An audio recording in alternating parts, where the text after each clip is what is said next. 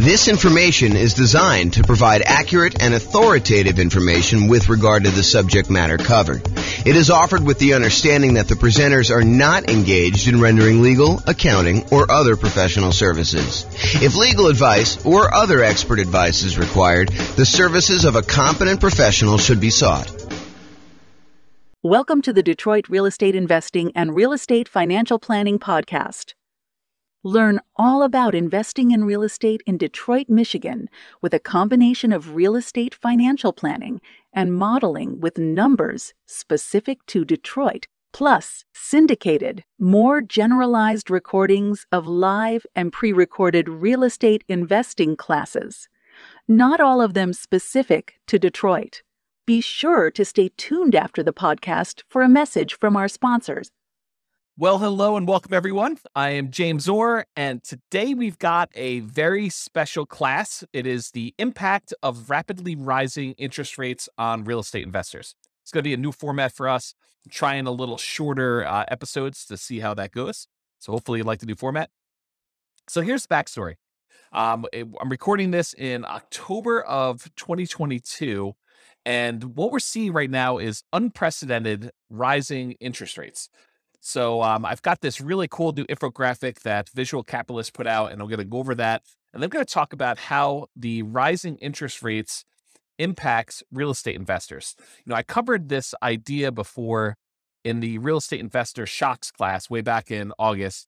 It was one of the reasons that class exists. Had a client who was under contract to buy a new construction property. And while they were under contract to buy the new construction property, interest rates rose considerably. And it really changed how that property looked for them because they were unable to lock it in. Usually when you're buying new construction, it's harder to lock in interest rate unless you do some type of extended lock period, or the builder's got some type of extended lock period or some pre-established rate. But if you're trying to do it with a traditional mortgage broker, a lot of times it's more expensive to lock more than 60 days in advance. So they were floating their rate thinking, rates, might go back down a little bit between while they're having the house built and when they're actually going to close. And just the opposite happened. Rates jumped up very significantly while they were under contract to buy the property, almost to the point where they did not want to buy. And so I did a whole class on that type of shock and a lot of other shocks. And that's the Real Estate Investor Shocks class. That was back in August. You can go find that on the podcast. So we've seen interest rates going up at a rate that is unprecedented, and I'll show you some graphics about that here in a second. And one of the things that the question is does this impact real estate investors, and how does it impact them?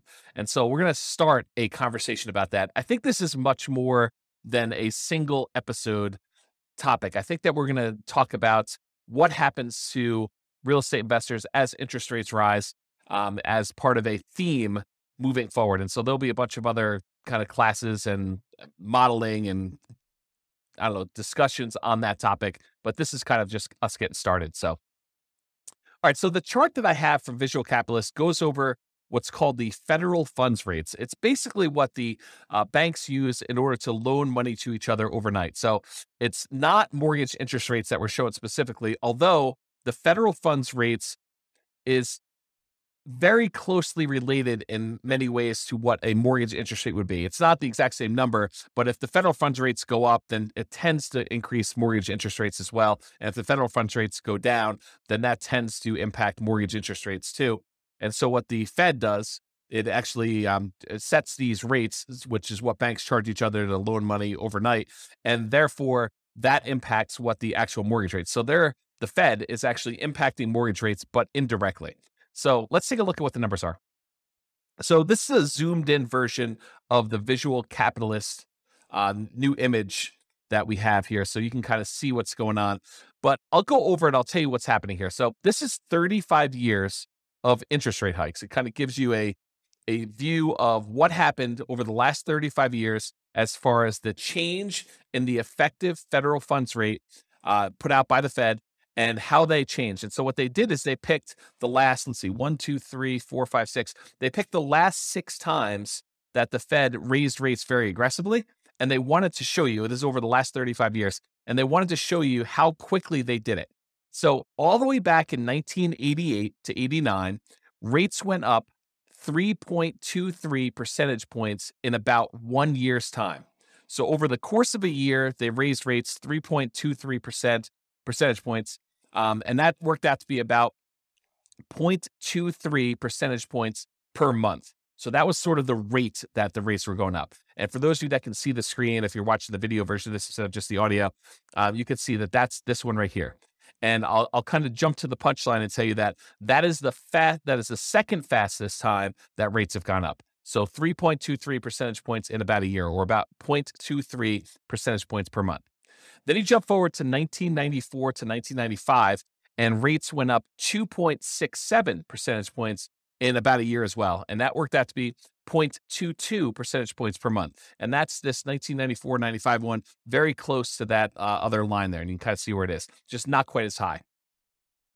And then in 1999 to 2000, rates went up 1.51 percentage points over 11 months. So a pretty big increase, but over a slightly shorter period of time.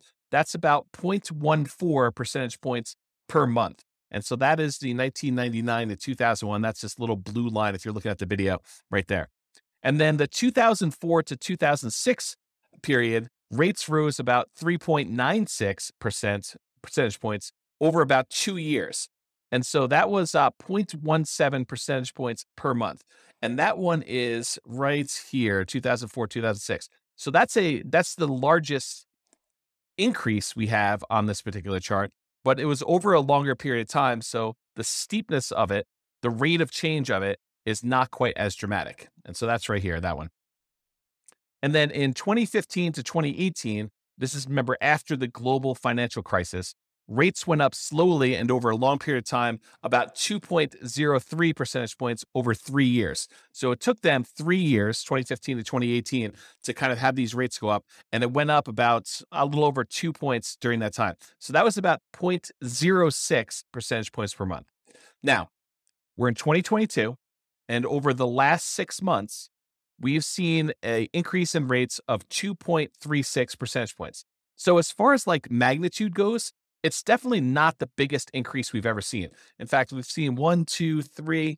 We've seen 3 other periods in the last 35 years of history where rates have gone up more than this. Okay, so it's not just a order of magnitude problem that we're seeing that. But what we are seeing is the time period, the amount of time it took to increase that much is a new record. It's faster than any other time in history.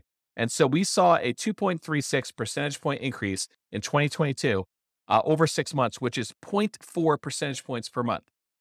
So what I did is I took the kind of rate, how many percentage points it was going up per month, and I plotted them on a separate chart just so you could see the order of magnitude. So 1988 to 89, it was 0.23. 1994 to 95, it was 0.22, just a little smaller than the 1988 one. 1999 to 2000, that was 0.14. 2004 to 2006, that was sort of like before the financial crisis, that was 0.17.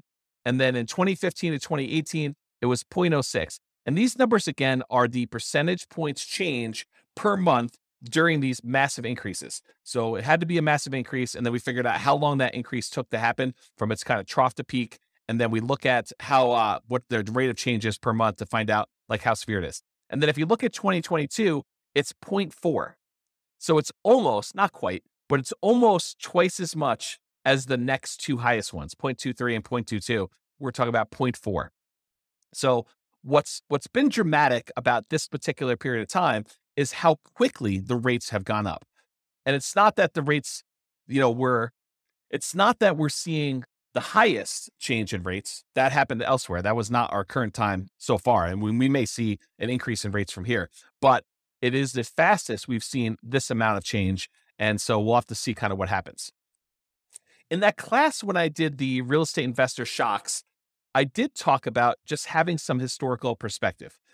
I think there's a tendency, this is my hypothesis, right? I don't pretend to know everything, but this is my hypothesis about what I think is happening with people. I think a lot of people have short memories about what has happened in the past. We get used to this idea that mortgage interest rates are at, 3%, 3.5%, 2.5%, whatever it is that you were able to get in the last, 3 or 4 or 5 years. When we see, this is the chart showing historical interest rates, it's like over here down in this really low section. So whatever you were able to get for that. And I think what happens is people think, that's normal. I should be able to get a 3% mortgage or a 4% mortgage or, maybe even a 5% mortgage. That seems like a reasonable number. But what I think some people, I would even argue maybe most people don't realize that historically that's really low. Like if you see these numbers here, like the 2-3%, that's exceptionally low, going all the way back to when this is the Federal Reserve. Freddie Mac source is the website that was from the Fred. I think it's the St. Louis Federal Reserve. But anyway, it shows the sources from Freddie Mac data. It goes all the way back to, this looks like maybe 1970, 71, sometime around there. But 1971, it was 7.5%. And this is actually mortgage interest rates now, not the federal funds rate.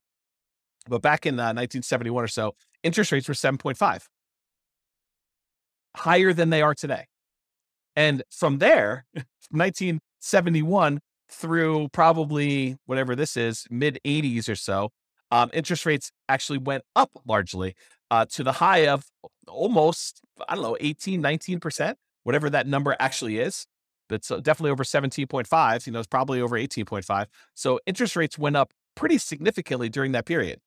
And then from there, they've been on a jagged, not consistently down, but overall downward trend to when we were bottoming out, sort of like during the pandemic, where we had these really, really low interest rates. So it went from, 18 and change probably all the way down to these lows over here, which is probably, just over 2.5, somewhere around there for the very low. But now we're back up, I'm recording this in early October, 2022. We're back up to, probably pushing 7% or so as the interest rate. Lower than what we were in the early 70s, but definitely a lot lower than we were in the 80s. But, we're kind of used to this shorter period of time. Our memories are kind of like short-term memories are kind of are triggering off of, we have it so bad now because, 5 years ago, interest rates were amazing. There were these really low ones and now they're much higher. So we've seen the highest rates we had probably since, I don't know if I kind of use my mouse to go over here. I don't know, since probably the early 2000s, 2007, 2000, probably in there. It's probably about where we were. And then before then, it was probably back to, early 2000s, 2001 or so that we saw the rates where they are. So I guess what I'm trying to point out is real estate investors, I think people in general, but also real estate investors, they have these shorter perspectives on what they're kind of like used to seeing. Maybe it's like a recency bias if I kind of understand those biases correctly, which I'm not an expert on. But the idea is that we tend to think about things that have happened in the past and we think that that's normal. Well, maybe it's not normal. And so as part of the discussion moving forward with this is I want to discuss the impact of these rising mortgage interest rates. And then maybe some really early on ideas. We have a lot to cover, and I'm not going to cover it all today, but a lot to cover on this idea of like what we should be doing and how we should think about and what it looks like when these different types of things happens, like rising interest rates or property values going down or more or rents going down or maintenance on property getting out of hand or, all of these sort of like unknown things, inflation. I mean, we got a lot of these things happening at the same time right now, but overall, when you're thinking about making real estate investments and buying properties and rental properties and all those different things, these all have an impact. So let's talk today, just kind of narrow it back down, the impact of rising mortgage interest rates. So the impact of rising mortgage interest rates, especially after significant price increases, because we're kind of coming off of a really hot real estate market in general, where a lot of people were bidding above asking price and prices were going significantly above asking price. And, property values were increasing very rapidly. So when we see these mortgage interest rates rising, and now we already had property prices that are up much higher than they were, 2, 3, 4, 5 years ago. And maybe we've seen rent increase, but maybe not quite as much as we've seen these home prices increase, and definitely not as much to kind of counteract the ability for the prices going up and the interest rates going up, such that the payments on those, if we finance those properties, to be able to support that particular property. So now when you have prices going up and rents going up, but maybe not quite enough to keep pace with the prices going up, and maybe now these really high interest rates, it can make it much more challenging to have positive cash flow on a property. And because of that, also to qualify to buy the next property and any additional future properties you're planning to buy. So if you were using something like the nomad strategy, where you're buying a property, moving in, living there for a year, and then after the year, converting that to a rental and repeating the process, it's one of the strategies that a lot of folks use in order to minimize how much they need for down payments, get better interest rates on their loans, and then they kind of buy a property, live there, and then they acquire as many properties as they want, repeating that process over and over again. But if you're trying to do something like that, then having these higher interest rates and higher prices and the rents not being growing quite as fast as those two are growing in tandem, that actually impacts your ability to qualify for the next property, making it harder. You may have to wait.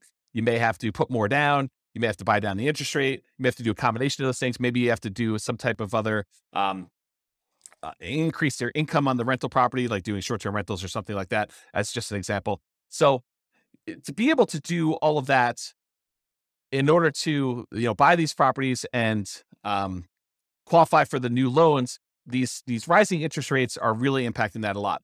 So the question then becomes, because I hear some of the rumblings going on, is real estate investing dead? Interest rates are now 7%. It doesn't even make sense to go buy a property with 20 or 25% down anymore. It's really hard to get into cash flow, or they're really, really negative, or whatever happens to be happening in your market.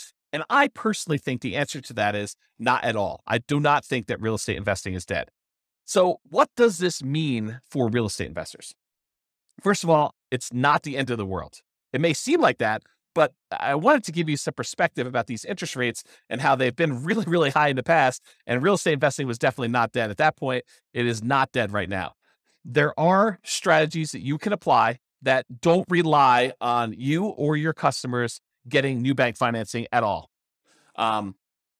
So first of all, you could do totally lender kind of non-contingent on the lender at all type strategies, like getting owner financing. So now you're negotiating directly with the seller, or wrap financing, taking existing loans. I mean, this is a great period if you're willing, and not everybody's willing to do this, right? Some people just want to go buy a rental property. They want to work their job. They want to buy the rental property, put a property manager in place, and have that become a very passive stream. And they're not willing to go out there and negotiate directly with a seller to find a deal and do that. That's up to you. I mean, it's really up to you as to whether they want to do that strategy or not. But you can go find owner financing. You can do wrap financing, where you have these existing loans that over the last few years that have been really, really low. You buy those properties and you wrap the financing on that, kind of like a subject to, but you give the seller the right to foreclose if you're unable or unwilling to make the payments on it. Loan assumption. So there are some loans, especially if you're doing like a nomad strategy, where you can go in and formally assume a loan that has a lower interest rate, may require a slightly larger down payment than what you might have been thinking. But that's definitely a strategy where now you can take over a really good interest rate loan on a property that is, 3%, 3.5%, 2%, things like that. You could also do lease options, where you are leasing a property and you have the option to purchase it, or you do a lease purchase where you have a lease on a property and you have a purchase agreement, the contract to be able to buy it at some point in the future. So those don't require outside financing. Agreement for deed, where you have an agreement with the seller that you're going to make monthly payments, and at the end, they're going to provide you the deed to the property if you do all that.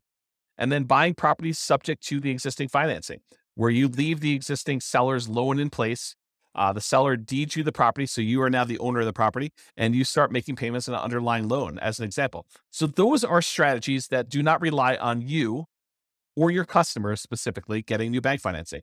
Now, a lot of these strategies do rely on your customers eventually getting loans and cashing you out. For example, a very common lease type strategy is you do a lease option, you acquire property on a lease option or subject to, or wrap financing, and then you immediately offer it to a tenant buyer with a lease and an option to buy it from you.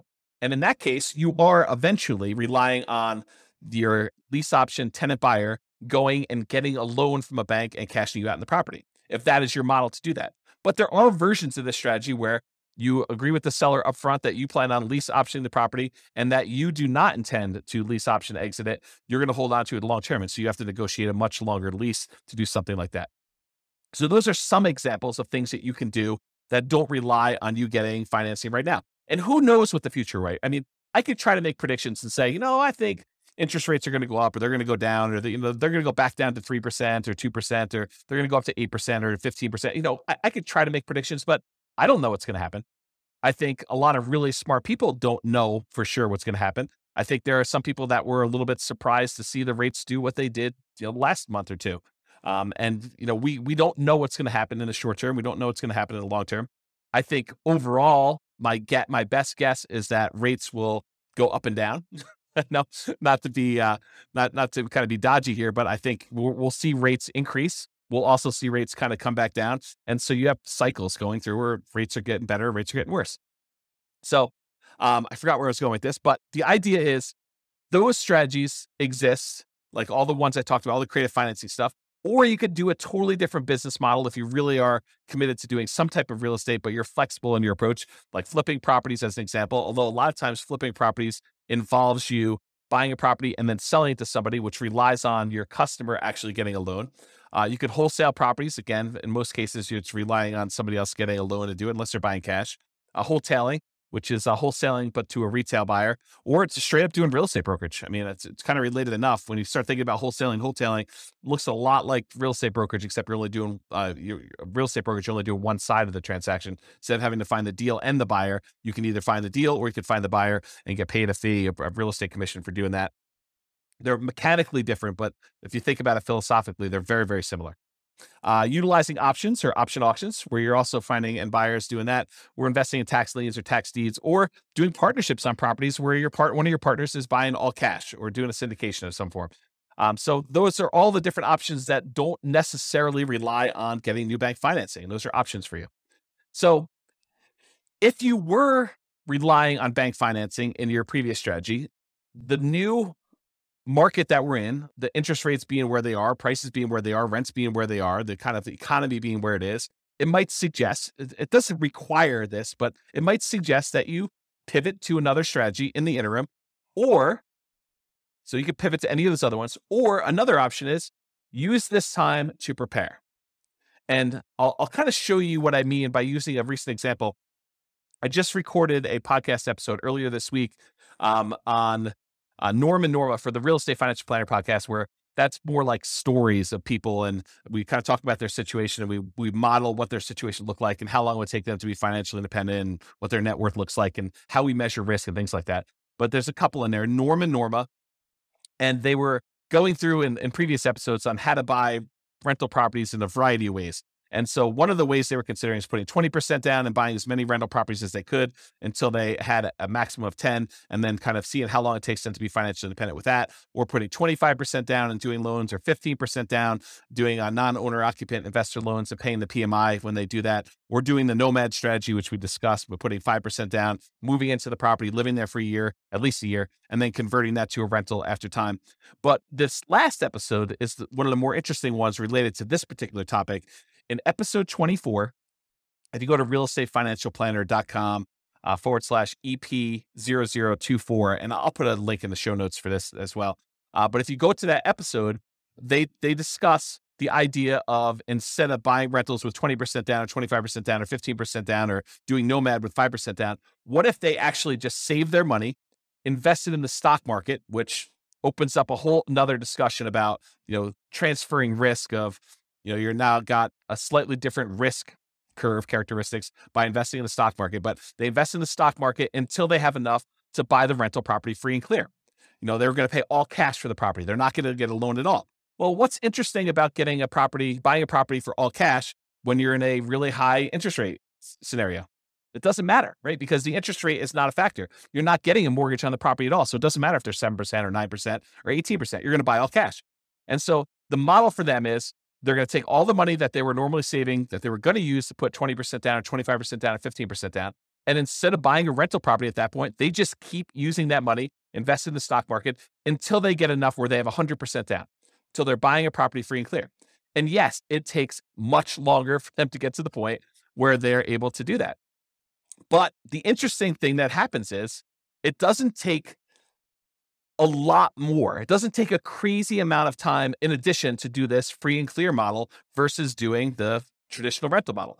As an example, and this is a very specific example of their situation, their jobs, their income, the types of properties that they're buying. And, I probably will I'm going to talk about this here in a little bit, but I probably will do a version of this for every city in the different podcast cities that we're kind of doing, where we use that city's numbers to show you how this impacts in whatever city you're in, right? Like the idea is that we'll be able to do it for your city, but for their specific situation, their own savings rates, their own, kind of like income and their debt load, because we use debt to income to determine where they buy it. Although you don't do that when you're doing buying free and clear properties, but you do for the other loans. But all their specific situations. In that particular case, it takes them, when they're buying 20% down payment rentals, it takes them 31.17 years. So just over 31 years to be financially independent, where the income from the rentals and any other money that they have invest in the stock market using a safe withdrawal rate, but a combination of cash flow after all expenses and the money that they have in the stock market, that combined is enough to support them with their minimum income that they need for retirement. And we do adjust for inflation and do all the math right. So you can go listen to the episode to get all the details. But the short version is it's about 31 years if they put 20% down. But if they save up and they do 100% down, they buy the properties for all cash, they buy free and clear rental properties, it only takes 1 year more for them to be financially independent, which blows people's minds, because instead of them, putting 20% down, buying a rental property, and then saving up, with the extra cash flow from that one and any extra savings that they got, they buy another 20% down, then they buy another 20% down until they get as many as 10. Sometimes it doesn't even get to 10 before they're financially independent. But if they do that model versus they save up until they have 100% down to buy a rental property, then they buy that rental property. And these are identical properties. I didn't change the property type at all. It's the same ones that they were buying when they put 20% down as they were doing when they were buying the free and clear ones. But if they go and they do that and they put 100% down, it only takes them 1 year more. It's 32.17 years versus 31.17, which is crazy. So imagine for a minute, you're getting all stressed out because interest rates are up and your investing model is harder to do. You're like, I don't know, I can't make these numbers work. I can't buy a property that's got positive cash flow. Do you think that saying, okay, the market's kind of giving me a sign that maybe I should just pause for a second here, catch my breath, see what's going to happen here. If you've got properties, great. Those are awesome. They're performing well. You've got great loans on them. Whatever your situation is, that's awesome because those kind of get to accumulate. But for now, I'm just going to hoard money. I'm just going to kind of save, put it in a pile, maybe invest in CDs or savings accounts or stock market or whatever you think is appropriate for you and for saving that money. But you kind of let that money grow, knowing that either one of two things is going to happen. Either the interest rates are going to get much better and you're going to find a deal that makes sense, or interest rates don't even have to be better. You just find a deal that makes sense for you to do. Someone offers you owner financing in the MLS or something easy that makes sense for you to invest in. Or you get to the point where you have enough money where you could buy it cash and the financing no longer matters. And if you think to yourself, I think a lot of folks would think, I have to do this. I have to go put 20% down. I have to move really, really quickly because, trying to save up for, buying the first property with free and clear, it might take me 20 years to do that. Yes, it does. It takes forever for them to save up and do 100% down. But when they do, the cash flow from that free and clear property makes up a significant amount of the amount that they need to be financially independent, such that they don't need that many properties in order to hit that number to do that minimum amount they need. So I guess what I'm saying is it takes a year longer to do the one where you're doing 20% versus buying free and clear. If they had put 25% down instead of 20%, it takes 28.5 years. So a little bit faster, whatever that is, 4 years, 3.5 years faster. How's my math? 1.5 and 1.17. So what is that? 2.7, something like that. I don't know. It's hard to do math on the fly here. But basically, it's a few years faster for you to go put 25% down than it is for you to save up 20% down, which is counterintuitive for a lot of folks. They're like, oh, I think it would be better to do them faster, to buy them quicker. Nope, not in this case. So it's a little faster to do that. So that's whatever that is, 4 years faster than saving up and doing free and clear properties, but it's 4 years on the scale of 30. So it's, percentage-wise, it's maybe 10%-ish. 15%, somewhere around there. It's hard to do math on the fly, but that idea. If you put 15% down, it's actually slower. It takes you longer to get to financial independence if you put 15% down and pay PMI than if you go and you save up your money and buy your properties all cash. Craziness. So that takes 33.42 years. And if you do the nomad strategy where you buy a property as an owner occupant with 5% down, you move in, you live there for at least a year, That's a requirement of the lender in order for you not to be committing loan fraud. So you have to agree to do what the lender says. And the lender says for you to get an owner occupant property, you need to occupy the property for at least a full year. So you buy the property for at least a full year, you live there. And then once you buy the next property, you convert that old one to a rental, you keep it, you'll convert it to a rental, and you buy the next one 5% down, you move in, you repeat this process until you have up to 10 properties in this case, but as many as you want in reality. And that takes 26.33 years. So a little more than 26 years to do that. So that's like, whatever that is, 6 years faster than doing the free and clear model where you pay 100% cash for your properties. I don't know. That's kind of interesting. So is real estate investing dead? Not really. I mean, even if you decided to forego it, like loans at all, and saved up and bought, free and clear properties, I think it's completely reasonable for you to do that. Okay. So in a similar class to this discussion before, I've taught a class. Sorry, I had to grab a beverage there. So previously, this is probably about, it's probably about a year and a half ago now. I taught a class called "Is Nomad Dead?" It's a class for nomads that had been buying properties every year or so, and they were wondering, hey James, the real estate market's going crazy. The property prices they're going up so much, and interest rates were getting up a little bit higher, not like what they are today, but they had gone up a little bit. So they're like, hey, I can't quite get the deals I was getting, but prices are way up, and there's bidding wars on properties where, they were having to waive things in order to get their offers accepted that you probably shouldn't be waiving in general, like, appraisals and inspections and, all those things that you might want to keep in most of your offers if you can. I mean, they were in a market where they had to do that to be competitive, but in the ideal world, you'd want to keep those. So they had these bidding wars going on, and the inventory was really, really small. So they had a very limited selection of properties available. So you had all these different factors going on. People were asking me, the strategy that you've been teaching for a while and that you've written that book on, like what has happened? Is this concept no longer valid? Is it dead? And I think this is, as part of a bigger picture, this is part of the challenge I have with real estate investing books in general. You'll go read a real estate investing book, and by the time it gets published in print, a lot of the ideas in there, they're dated. Or the person is writing about a strategy that they've been doing for the last 15 years in a market that you're not in, and you're wondering, will this work today in our current interest rate and price and rent ratio kind of environment? And will it work in my market? And I think that's always been the frustrating thing, at least for me. I can only speak for myself. It's been frustrating for me to read a book and wonder, does this strategy work in my market with the current stuff I've got here? And so these people, even though a lot of them were in my market and they read the book, they're reading a book that's 5 years old, and I'm using numbers that they don't seem like they're today's market because they weren't. The prices had gone up so much, and interest rates were different, and the market dynamics were different with the bidding wars and limited selection stuff. So they were wondering, hey, is this nomad thing dead? Is this something I can even do? And so there's kind of like the short version of the 2-hour class, which you can go watch the whole "Is Nomad Dead?" class. It's a pretty in-depth dive into this particular topic. But in that class, we basically determine this. This is kind of like the short version.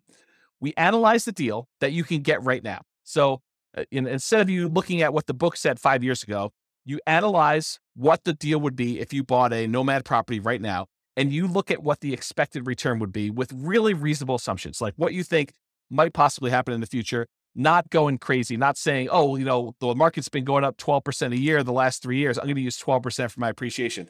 I don't think so. I mean, I don't think that's a reasonable number to use for doing any type of long-term modeling. And so we talk about, like what's reasonable in there, and you go look at what your overall return might be buying that particular investment right there.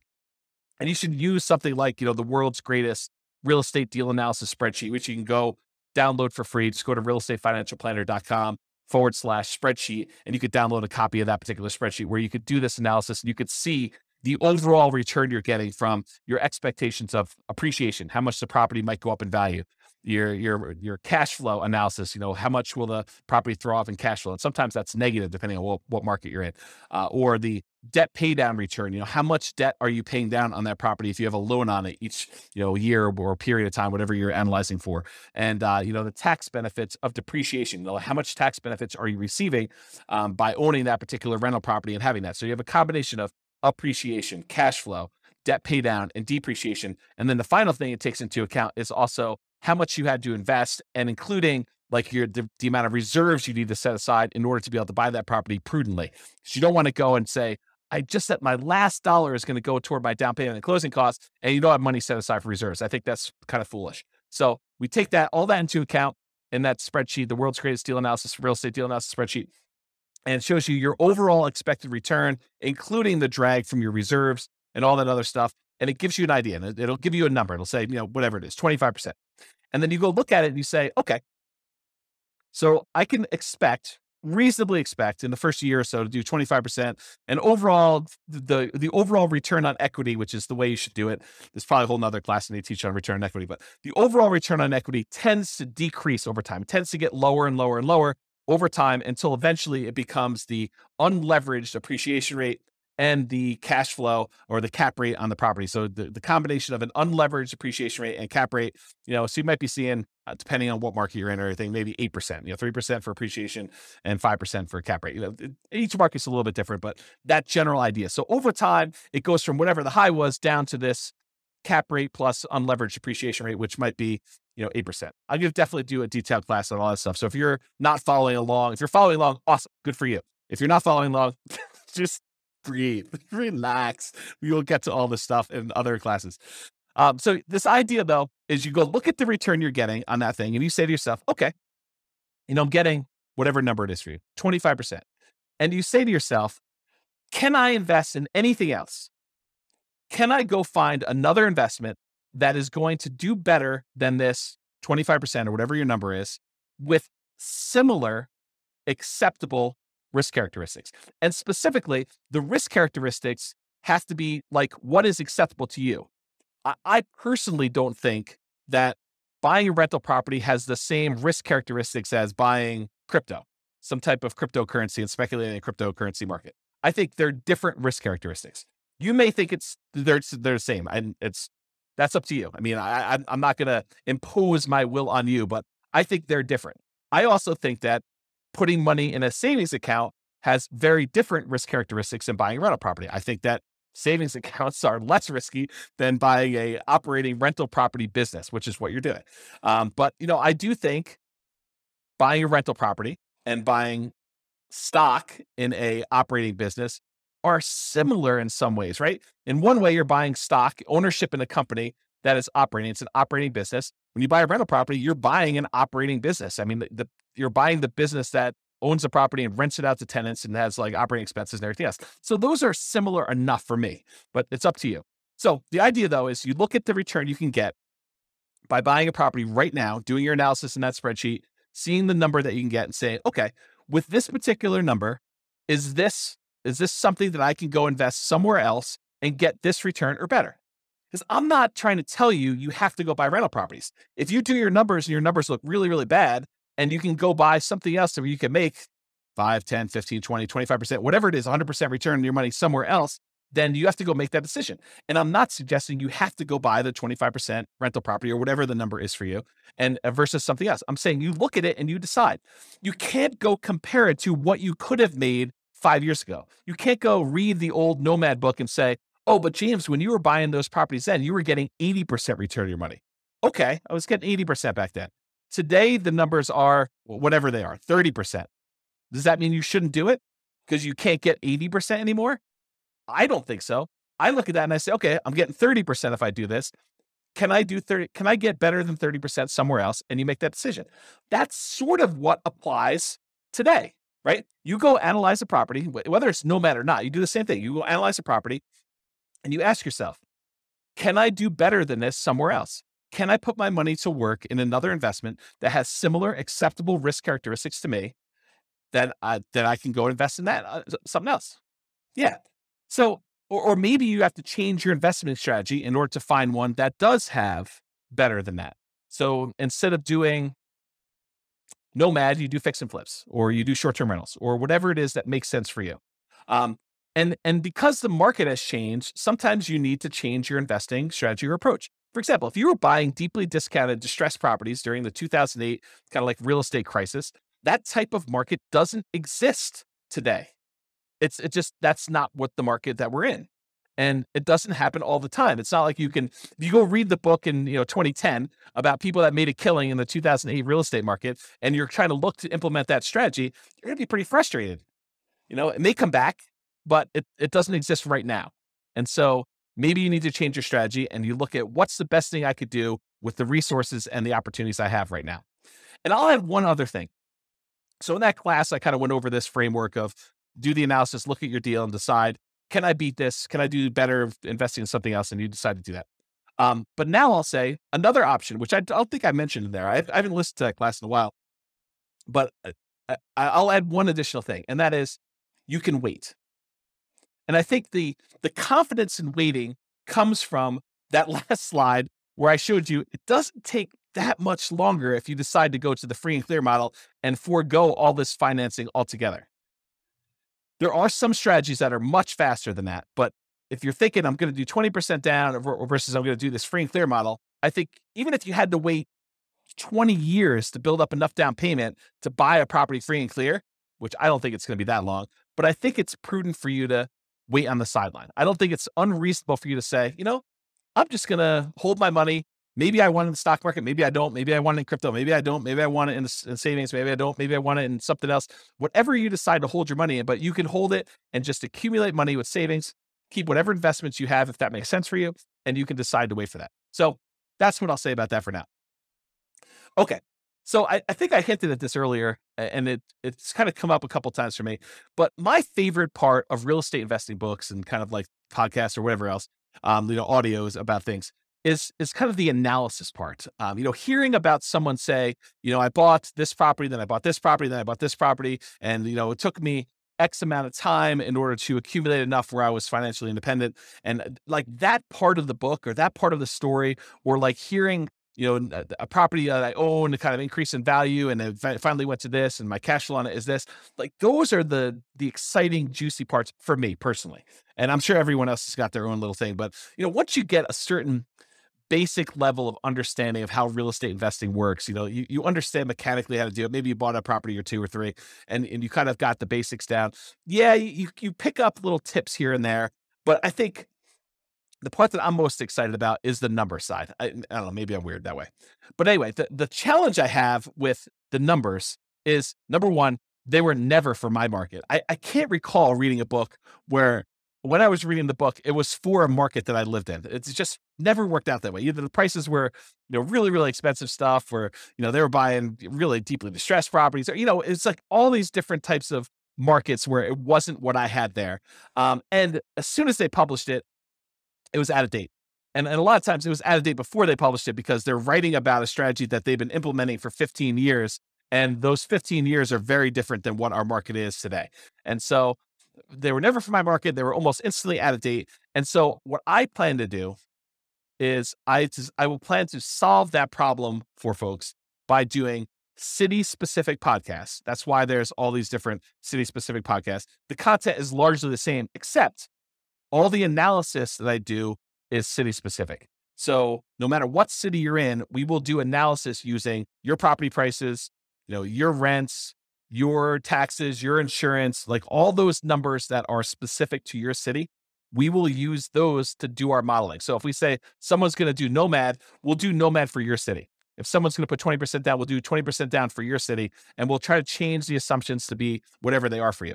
And I'll share the link to you. I'll show you where I am, and I'm moving in this direction. So I'm doing a lot more of it, and it's going to get a lot better over time. But right now you can see what we have. I'll put a link in the show notes. You can go look at it and then just select your city from the list. And you'll be able to do it, or I'll have the direct link in the specific podcast. So I just upgraded the Real Estate Financial Planner server to be able to do more of this analysis. I had to get a much bigger server to handle all the different analysis we're doing. So we're going to have, 100 plus different models for each city. And so, you have 300 cities that starts getting really big with all the different data, and you want to be able to compare them and all that stuff. So, I got to work on the code to build all that. So it's going to take time. I've got like a leisurely pace, 20, 25 years or so, but it'll be a lot sooner than that for you to actually see some stuff. And there's a bunch of stuff done already. So it's not like you have to wait for all of it, but I got a long timeline for getting all this stuff done. There's no rush for me right now. It's sort of like semi-relaxing sort of quasi-retirement sort of thing. So anyway, so you'll see all that. And the good news is if you go to your particular city and you're looking at the numbers, you're like, James is off his numbers. I mean, I don't know where he's getting these numbers from, but I live in this city and his numbers are really, really wrong. So if you go look at the numbers for your city and you feel like they're not correct, which is my very polite way of saying James is all hosed. He's totally messed up on this, which is absolutely possible since I am not an expert at every real estate market. So if you go there and you find out your numbers are wrong, you have at least two options and to get them corrected. So number one, if they're wrong for everybody, if like my price point is off or my rents are really far off or something like that, just tell me, drop me an email, and I can go update them and rerun all the models. So our software allows me to go in there and I can just change the assumptions for whatever it is, and I'll rerun them all, and they'll be correct for everybody. Now you can go and everyone can go and do that. If they're just wrong for what you can do, if you go there and you're like, oh, he's using average price or median price, and I'm buying properties at this big discount, or I'm buying in a certain niche where my stuff is, 30% off or whatever you're able to do. Like, you're special and you've got some magical power to be able to do something that not everybody can do. But it wouldn't be fair for me to change all those numbers just because you're able to do something miraculous, something exceptional. You can go ahead and copy the scenario into your own real estate financial planner account. Just change whatever it is that is different about you and what you can do, and rerun it. And you'll be able to do all the changes and see exactly how it impacts you. So those are like the two solutions for you discovering that I don't know everything about every market, and hopefully that'll help you. So that's what you can do there. All right. So I went a lot longer than I expected to go. I was thinking to myself, this is probably 15 minutes. It's 45 minutes in. So I hope you've enjoyed this new formats. I will try to keep them shorter in the future. I'm aiming for sort of that 15 to 20 minute podcast length.